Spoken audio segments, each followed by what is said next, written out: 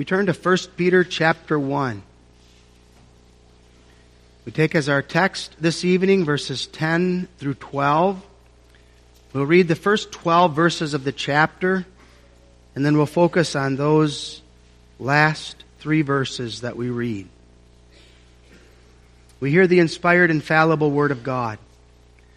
Peter, an apostle of Jesus Christ, to the strangers scattered throughout Pontus, Galatia, Cappadocia, Asia, and Bithynia, elect according to the foreknowledge of God the Father, through sanctification of the Spirit, unto obedience and sprinkling of the blood of Jesus Christ. Grace unto you and peace be multiplied. Blessed be the God and Father of our Lord Jesus Christ, which according to His abundant mercy hath begotten us again unto a lively hope, by the resurrection of Jesus Christ from the dead, to an inheritance incorruptible and undefiled, and that fadeth not away, reserved in heaven for you, who are kept by the power of God through faith unto salvation ready to be revealed in the last time, wherein ye greatly rejoice, though now for a season, if need be, ye are in heaviness, through manifold temptations, that the trial of your faith, being much more precious than of gold that perisheth, though it be tried with fire, might be found unto praise and honor and glory at the appearing of Jesus Christ, whom having not seen ye love, in whom though now ye see Him not, yet believing, ye rejoice with joy unspeakable and full of glory, receiving the end of your faith, even the salvation of your souls. And then here follow the words of our text, of which salvation the prophets have inquired and searched diligently, who prophesied of the grace that should come unto you, searching what or what manner of time the Spirit of Christ which was in them did signify, when it testified beforehand the sufferings of Christ and the glory that should follow, unto whom it was revealed that not unto themselves, but unto us they did minister the things which are now reported unto you by them that have preached the gospel unto you, with the Holy Ghost sent down from heaven, which things the angels desire to look into. We read God's word that far. May God bless His word to our hearts. Beloved in our Lord Jesus Christ, Peter has pointed to the glorious inheritance that is ours in Jesus Christ. It's a gift of salvation which is kept in store for those who have been born again unto a living, a lively hope. That inheritance is precious. That inheritance is preserved for us in heaven, and God is now preserving us in the enjoyment of that glorious inheritance. He talks about the trials, the struggles that we've experienced, and the fact that we receive the fullness of that inheritance in the way of trials, in the way of difficulties. Pilgrims and strangers characterized the life of these saints as they wandered and as they experienced opposition in the midst of the world in which they lived. The trials of our faith also working salvation. And the believer then able, even by a wonder of God's grace, to rejoice in temptation, to rejoice in tribulation, able to see and to understand that God has a purpose for this, as well as for the positive experiences of life. Now he focuses on a bit of a different theme, although he continues that theme of the precious nature of our salvation. The prophets knew the suffering of the church. They also knew the sufferings that Christ would endure. And those prophets knew that those sufferings were necessary with a view to the realization of the glory that would come. And now, the inspiration of God is directed to the writer to impress upon us that truth. That suffering was the means unto a glorious salvation. And that we understand the nature and character of that salvation. So wonderful that salvation is, that it's something that the prophets of old delved into. They studied it. They took a personal interest in it. They couldn't understand or fathom the fullness of it. And so they searched and inquired into it. But even more than that even into which the angels desire to look into. And this salvation is the salvation of our souls in Jesus Christ, whom, while we don't see Him, we rejoice in Him. We're thankful for Him. Our faith, not based on sight, but rejoicing in the wonder of what He's done for us. The focus here now then is the sufferings that Jesus endured and the necessity of those sufferings. 30 years had passed at this time since Peter had experienced the gloom of Gethsemane and what had followed. Now you children even remember how Peter responded to the fact that Jesus said He had to suffer and die. What did Peter say back then? Peter said, no, don't talk about suffering. Don't talk about dying. And Peter was continually trying to do everything in his power to dissuade Jesus from talking about such suffering and such imminent death. What a different tone Peter now gives, as this theme now becomes the theme of his epistle. That against which he had the strongest objections when he was with Jesus, now he makes the central theme, the importance, the necessity of the sufferings of Jesus Christ. Peter had been the one who had taken his sword and he had tried to defend Jesus by swinging at the head of Malchus and only taking off his ear. Peter was the one who had constantly protested against the fact that Jesus did not need to suffer, and that the disciples would be there to protect him and to care for him. And Peter had to learn the hard way. Was he as strong as he thought he would be? No. Where was he when Jesus needed him the most? He had fled, and he was off denying his Lord. Peter now understands the fullness of the wonder of that salvation. He understands that suffering. And it's important that we do as well. Do we understand the glory of our salvation? Do we understand what Jesus endured on our behalf? So easy it is for us to take it for granted. Are we thankful for Christ and for His suffering? We look at the searching of the prophets, searching into their salvation, searching by means of the Spirit, and searching for our benefit. They were searching into the wonder of salvation, and that comes out here, of which salvation the prophets have inquired and searched diligently. He's talking about the salvation that he's made reference to in the preceding verses. He's talked about the fact that that salvation is incorruptible, it's undefiled, it doesn't pass away. Verse 4. He's talked about this is the salvation that's ready to be revealed in the last time. Verse 5.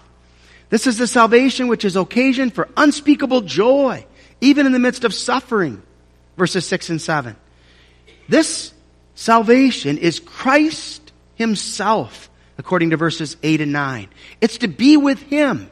It's to love Him. It's to know Jesus Christ in all of His fullness as the one to whom we are bound and united, from which nothing can separate us. The final blessedness of that salvation is talked about in verse 9, where it's the salvation of our soul.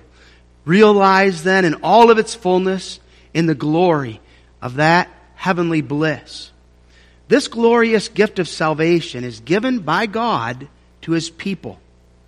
It's such a great and marvelous salvation that we ought daily, hourly stand in awe of it.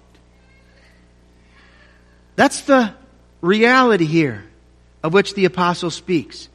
We ought be continually in awe of what wondrous works God has performed for us, and the greatness and the marvelous character of that salvation of which we are entirely undeserving. The prophets were in awe of it. They were searching, and they were searching with regard to this salvation by faith. They wanted to learn as much as they could about it. Now, what was their motivation? It was so that they could tell others, so that they could speak to others concerning that glorious hope. The prophets, you remember, were boiling over with the Word of God. And the revelation that God gave them equipped them then to speak to others concerning the wondrous works of God. And so they studied. They delved into this glorious salvation. They wanted to know as much as they could so that they in turn could impress upon others the glorious and wondrous nature of this salvation. And beloved, so it must be with you and with me. To our shame, too often we take for granted this glorious gift. We live as though it doesn't really matter, as though we don't really care. And there's a spiritual slumber that so quickly takes hold of us. How do we show it? We don't pray very fervently. We're not reading the Bible and doing devotions as we should. And there are times when God needs to wake us from that spiritual slumber, and God needs to impress upon us, this is the most precious thing you have. What are you doing with regard to it? How are you living in connection with it? You need to focus on this. You need to be living out of this, as this is the central aspect of your life and your hope. The glorious salvation that God has given us through the suffering of His own Son. Focus on that. Live for it. Now that gift of grace includes all the blessings of salvation that have been earned by Christ. We know that salvation has to do with God taking us from the deepest woe and rescuing and bringing us into the highest bliss, the highest glory. That's what God has done. Taken us from the deepest woe and brought us into the highest joy we could ever imagine. And that salvation is so marvelous and so wondrous that as God's children, we will never fully be able to fathom the blessedness of it. As long as we live, we're going to stand in awe of it. As much as we study the Scriptures and as much as we delve into it, we still can't begin to scratch the surface of the glory and the marvel of its blessedness. Now it's going to be revealed in the last time when our bodies will be raised again, when we will be reunited with our souls and we will be brought into the glorious victory that's ours in the New Jerusalem. And the point of the apostle throughout the book is that this salvation is not just deliverance from the penalty of sin. It is that. But it's far more than that. It's a salvation that makes our souls safe and healthy, but it's a salvation also that breathes into our bodies. It breathes into our lives, the very life of Jesus Christ. So that it's a salvation not just for us, but in us. It's a salvation that transforms the whole of our lives, the direction of our lives, the goal of our lives. It's the glorious work of Jehovah God in us. And this salvation then is for us right now a present joy. In the midst of all the struggles and all the challenges, it's this that we look to. It's this that strengthens us. But it's also a hope that is future as we look forward to the full realization of it, where there will be no more sin and suffering, no more sorrow and tears. This salvation is identified again and again throughout the book of 1 Peter with that beautiful word of grace. The grace of salvation. And that grace of salvation is realized for us and worked in us. The prophets prophesied of that grace that would be worked in our hearts. That grace of God worked in our hearts and realized in us. Often that's the way Peter speaks of that grace. The initial wonder by which we know the glory and wonder of our salvation, but then the daily grace that God grants to His children in order to sustain them in the midst of their suffering and trials. The apostle is saying, into this salvation, the prophets inquired. They diligently searched. These prophets were men of God, chosen by God as His mouthpieces. They didn't speak their own words. They were given by God words to speak. The prophetic office was a special office that God had set aside in the Old Testament. We read concerning that office in Luke 1 verse 70. as he spake by the mouth of his holy prophets, which have been since the world began. These prophets, because they spoke the word of God, did not understand everything that they spoke. And that's what's on the foreground here. They heard, but understood not, according to Daniel, in Daniel 12, verse 8. Amos 3 brings that out in verses 7 and 8. Surely the Lord God will do nothing, but he revealeth his secret unto his servants the prophets. The lion hath roared. Who will not fear? The Lord God hath spoken. Who can but prophesy? God spoke to them, and now they had to speak, and they boiled over with that glorious salvation that they now spoke of. But as they did, they were drawn back to what they had said, drawn back to what they wrote. This means that the writings and the speech were not their own. It was something more than their own. They realized that there was a depth to the revelation they were being given. There was a depth to what they were writing that they fully could not fathom. So that they urgently applied their best efforts to the study of that which God had made known to them. Now this fact is proof that God was inspiring them. God was the one who was giving them this word. And that's why they struggled to understand and fully to comprehend it. This was the word of God. So that in a marvelous way they become pupils of the very words that they speak. They become pupils of the words that they write. One doesn't search his own writings in order to find the meaning of them. He would be able to understand what he wrote in the first place. And if he didn't understand or comprehend it, he wouldn't have been able to write it. Though the prophets, in a certain sense, understood what they wrote, they did not have a full understanding of it. Their writings were like a profound book. And this gets at the mystery of inspiration. It gets at the beauty and the wonder of the Scriptures. The Scriptures are a treasure that are not merely the work of men. The Scriptures are the work of Almighty God. As Jehovah God worked through the prophets to inspire His own word. And so the prophets needed the true prophet to understand and to explain the significance of what they wrote. They needed Christ. They needed the Spirit in order to assist them. They were living in the time of shadows. They didn't understand everything they were receiving from the Lord. Now, under the New Testament times, God has opened the ears. He's opened the eyes of His children. He's given to us His Spirit, so that we read in Matthew 13, verses 16 and 17, "But blessed are your eyes, for they see, and your ears, for they hear.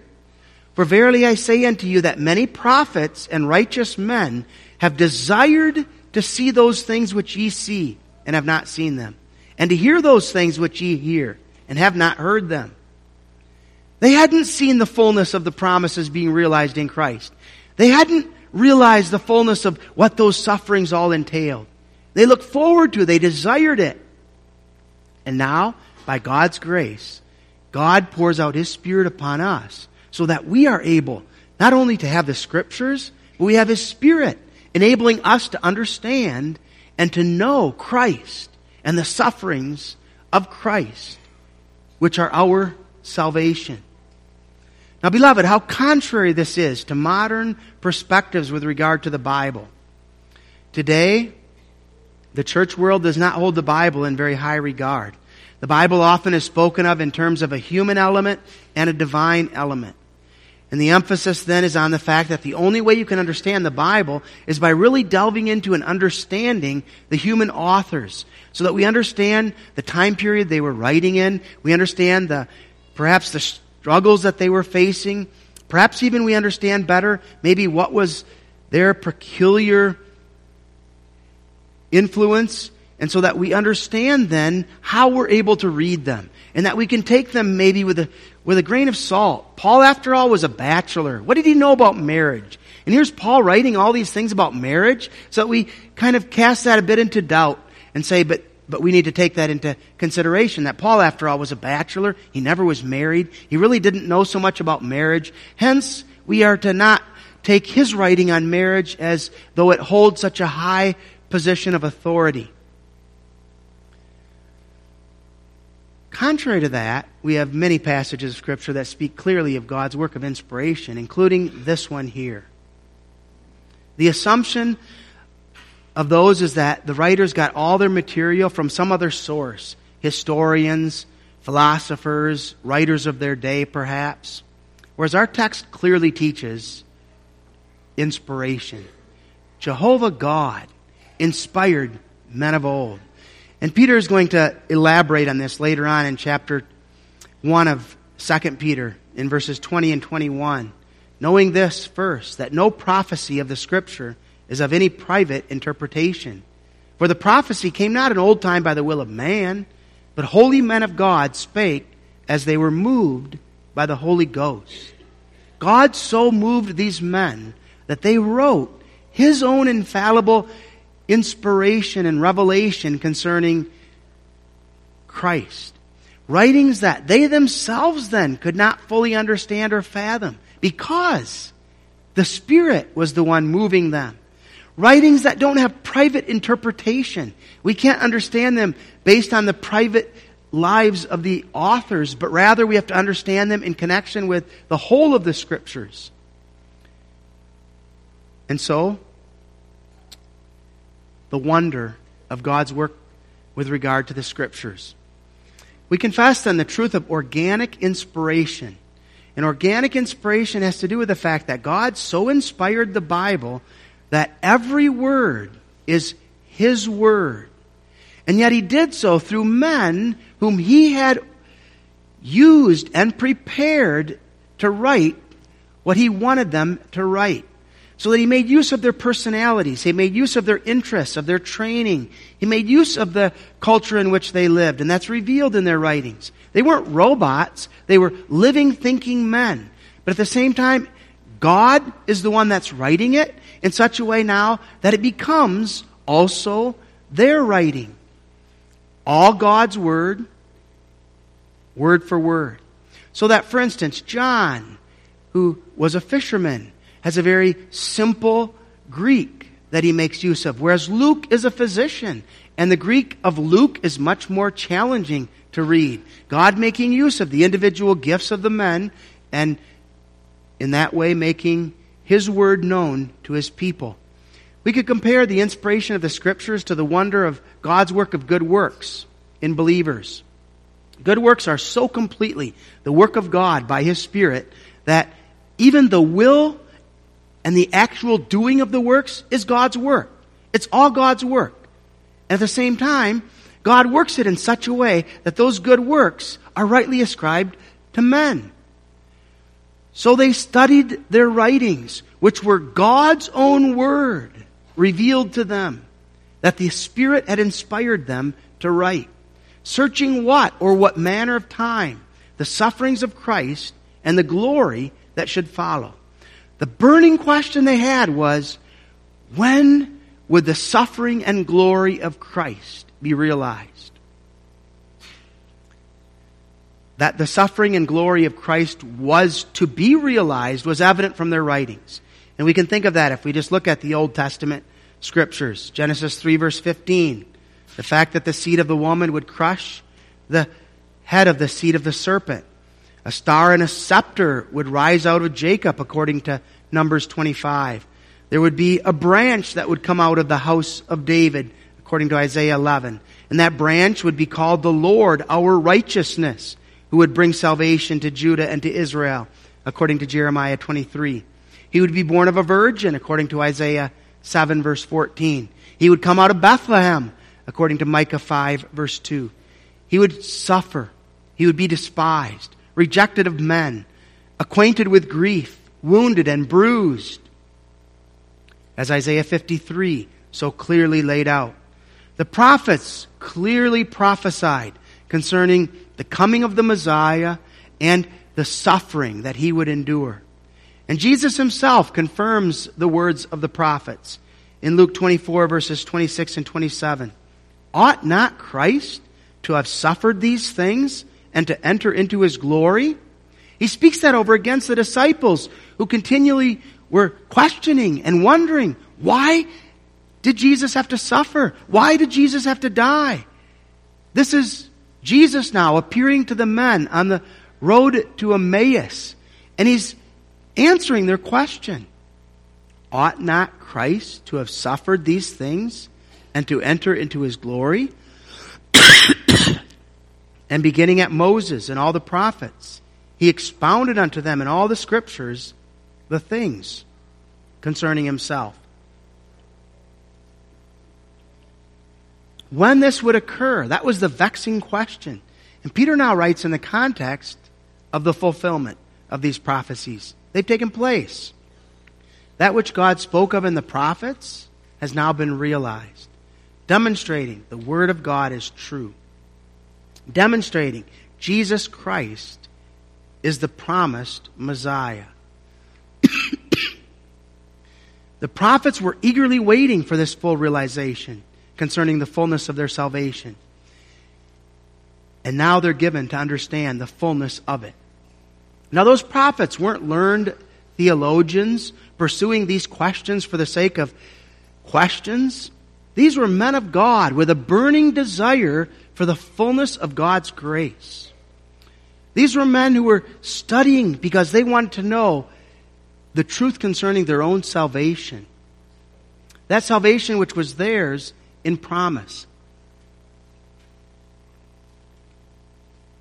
They understood the marvelous grace of God in saving them.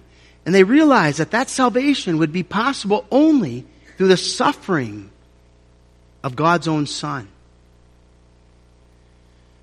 The prophets set forth the doctrine of the suffering of Jesus Christ.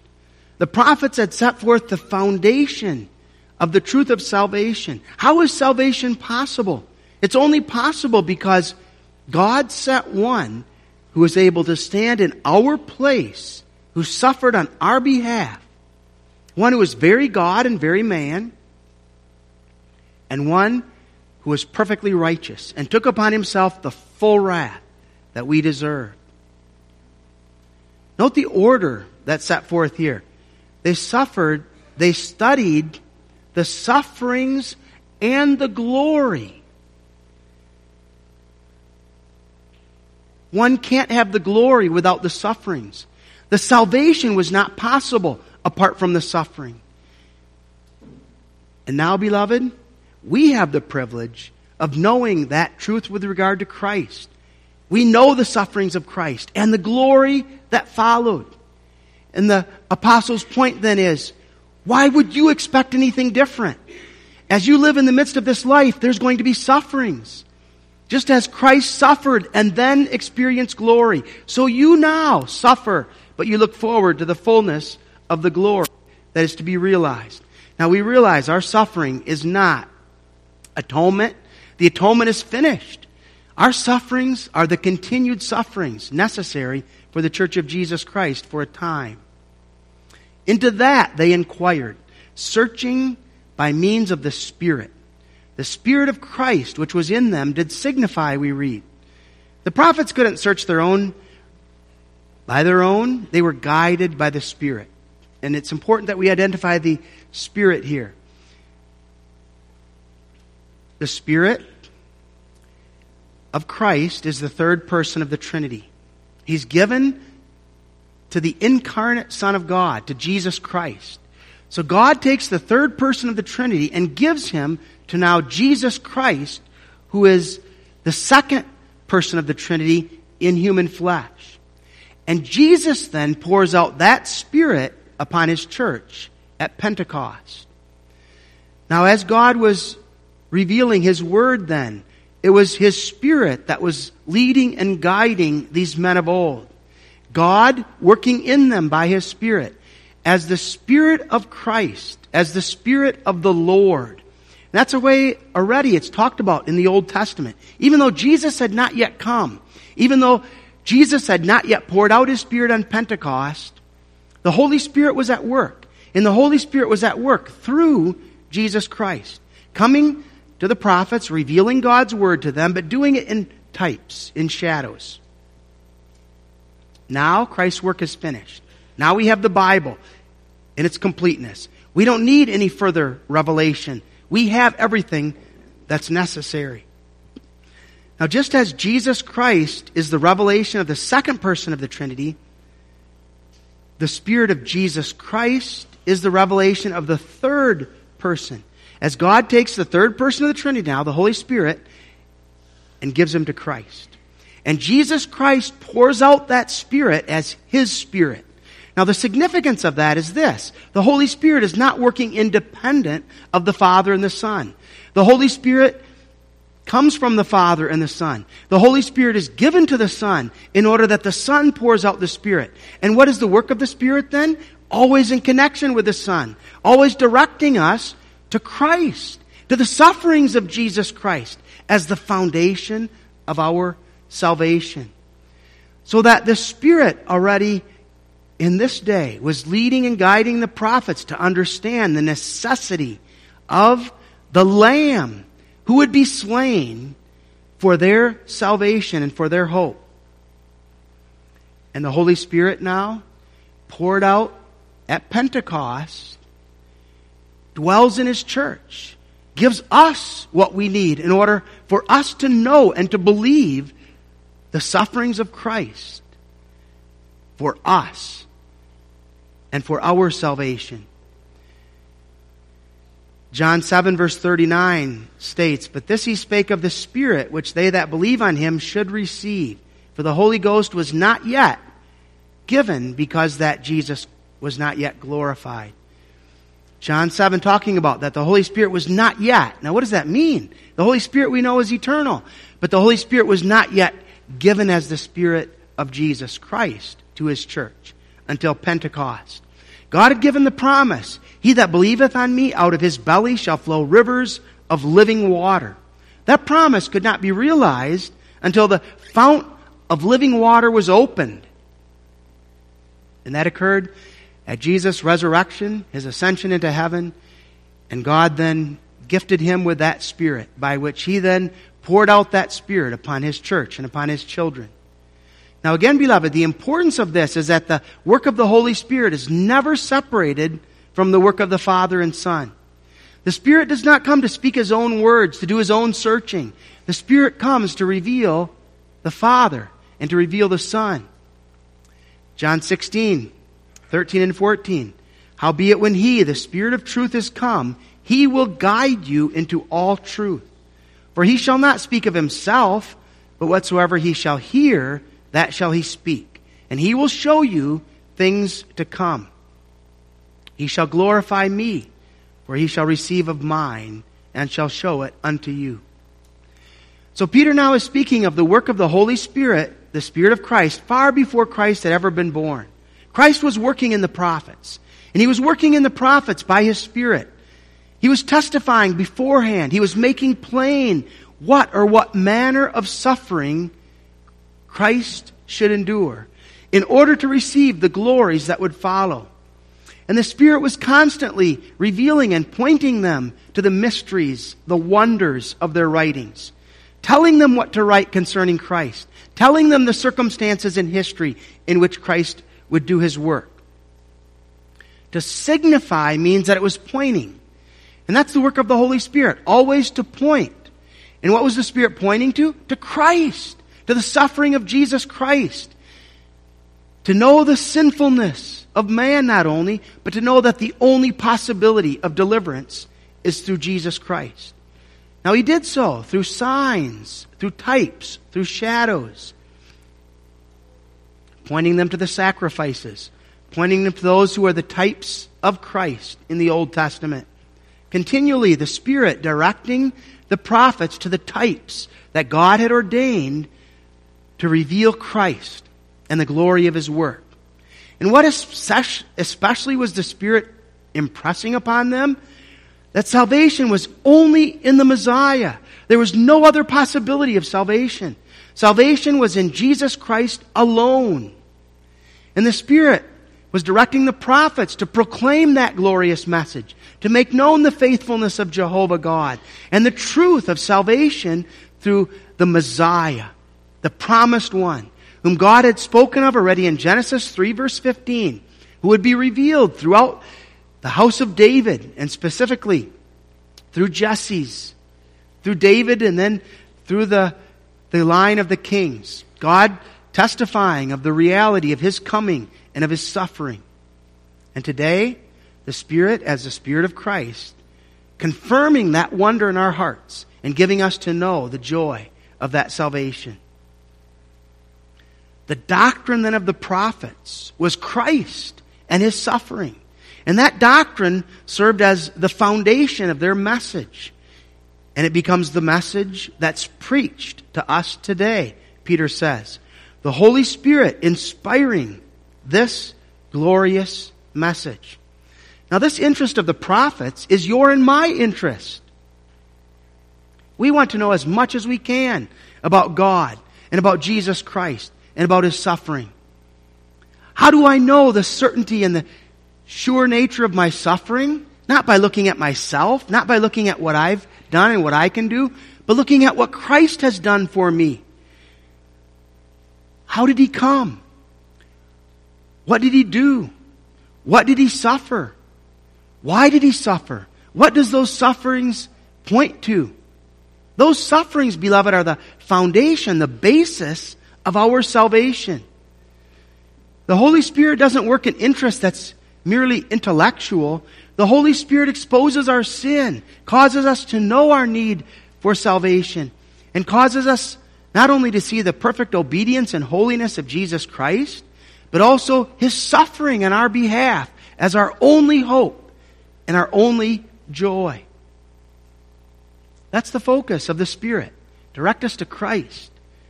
And the Spirit convicts us of sin and continually is directing us to the Messiah, to His suffering, to His death, to His resurrection, as that which is the foundation of our salvation. Now, beloved, as we think upon and as we look at those wonders, we stand in awe. We stand in amazement.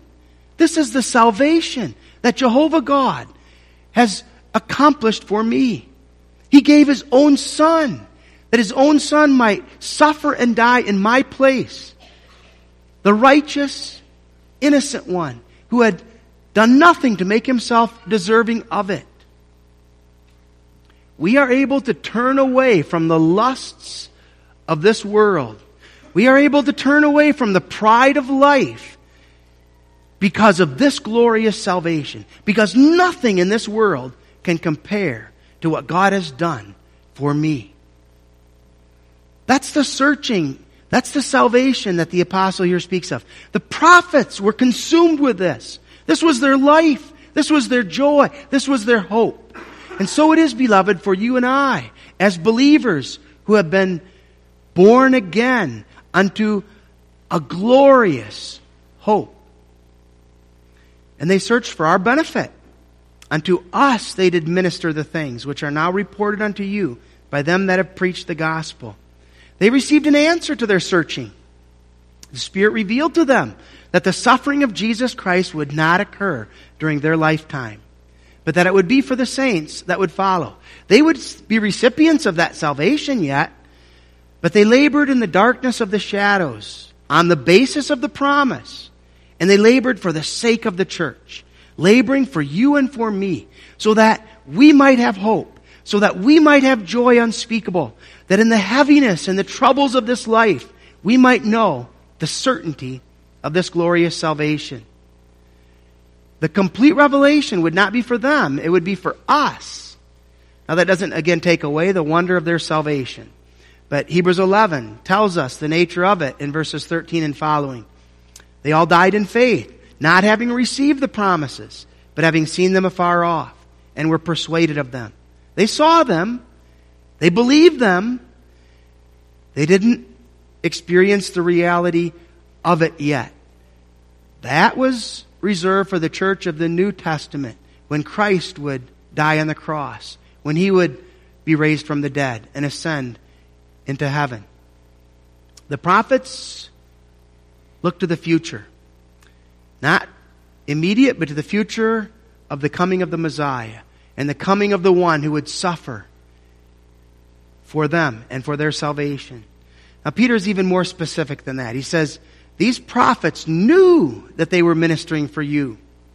You who are living in the midst of pain, in the midst of suffering, you have many troubles, who are undergoing intense suffering and severe trials for the strengthening of your faith.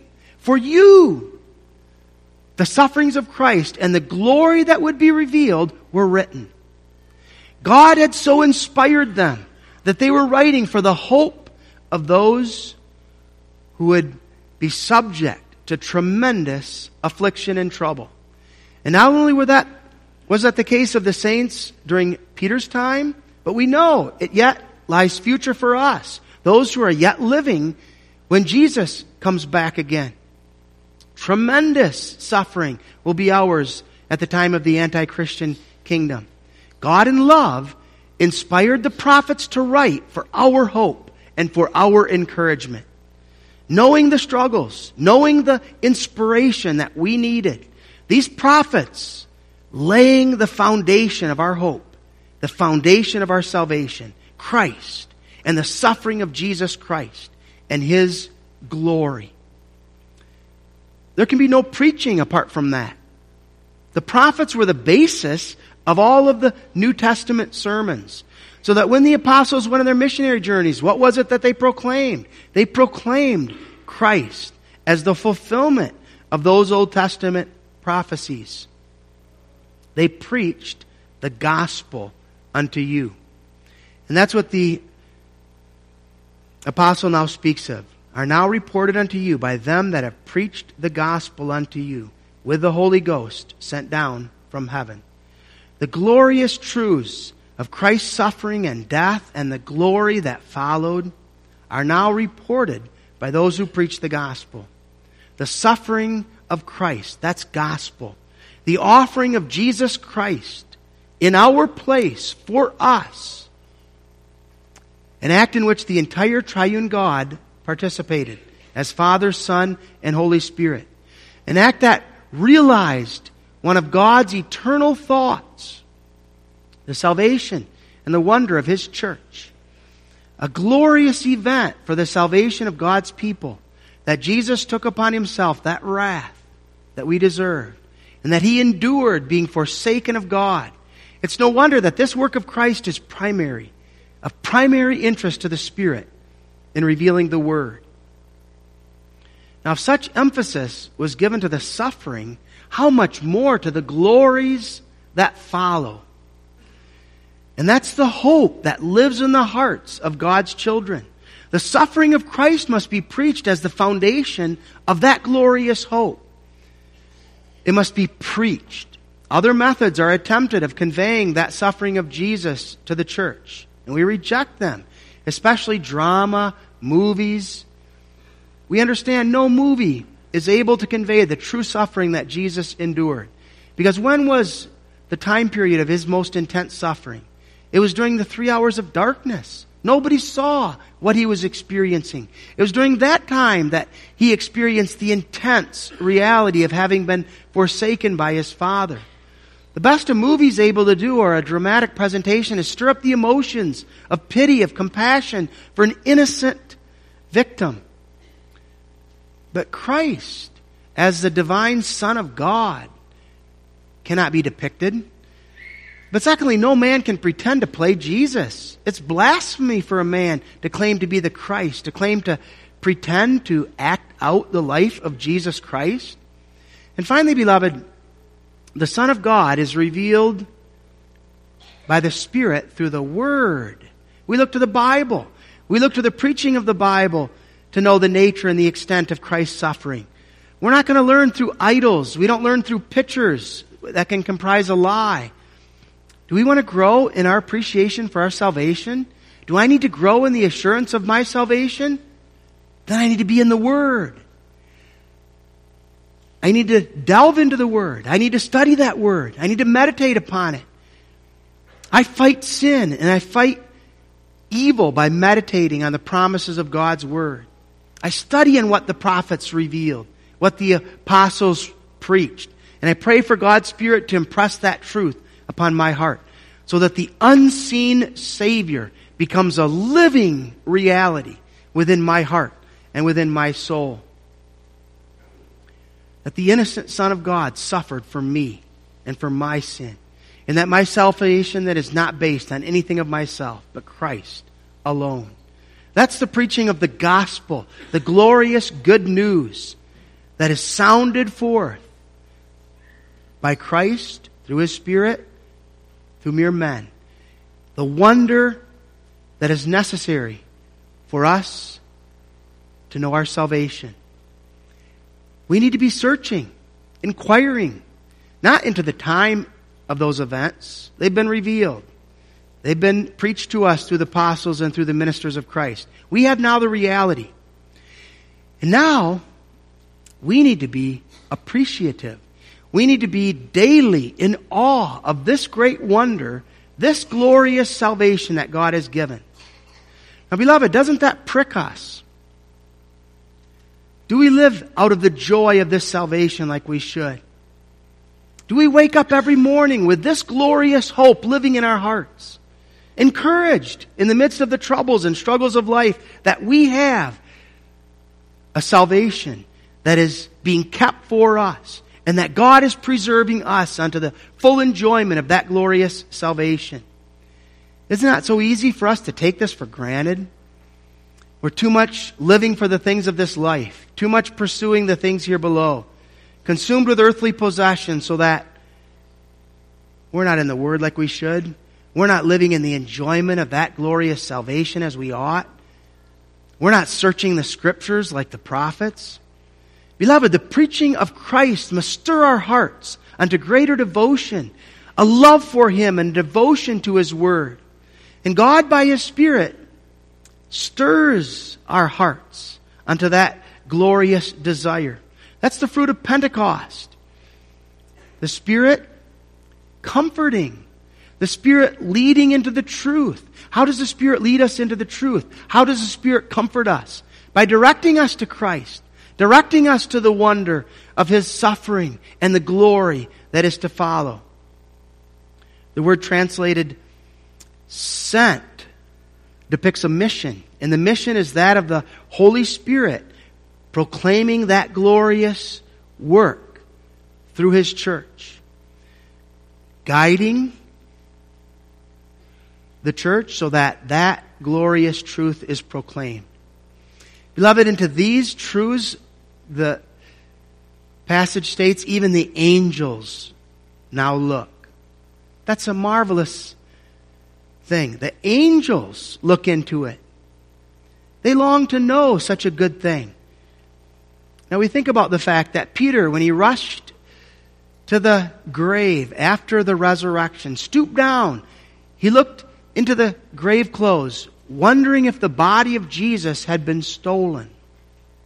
The angels stoop down into the events of this world in order to examine the wonders of God by His Spirit into His church. They know what's going on, but they can't know the transforming power of Christ in their lives as God's elect do. They know enough to cry out, "Worthy is the Lamb that was slain." The angels are lost in admiration and praise, longing for the realization of that new Jerusalem, where all will be focused on God and His glory. And yet they can't know that love and that mercy of God like we do. The angels don't know the grace of God like we do. Jesus did not take upon Himself the nature of an angel. He took upon Himself the nature of man. If the angels take such an interest into the sufferings of Christ and the glory that follow, how much more we, beloved, we who are the recipients of this grand salvation, may we rejoice in the wonder of which the prophets prophesied. Amen. Our Father who art in heaven, we thank Thee for that great and glorious wonder that Thou hast made known unto us. Cause that we might ever stand in awe of it, that we might delve into the wonder of that work of our Lord Jesus Christ on our behalf, that daily we might stand in awe, knowing that we are undeserving and yet thou hast given unto us thy own Son as our substitute, our sacrifice. And cause, Lord, that in the midst of the troubles and trials of this life, that which lives in our hearts is an everlasting hope, clinging to the wonder of that salvation that is ours in Christ. Lord, sustain us and strengthen us in the trials and afflictions of this life, and may we give all glory unto Thee. Amen.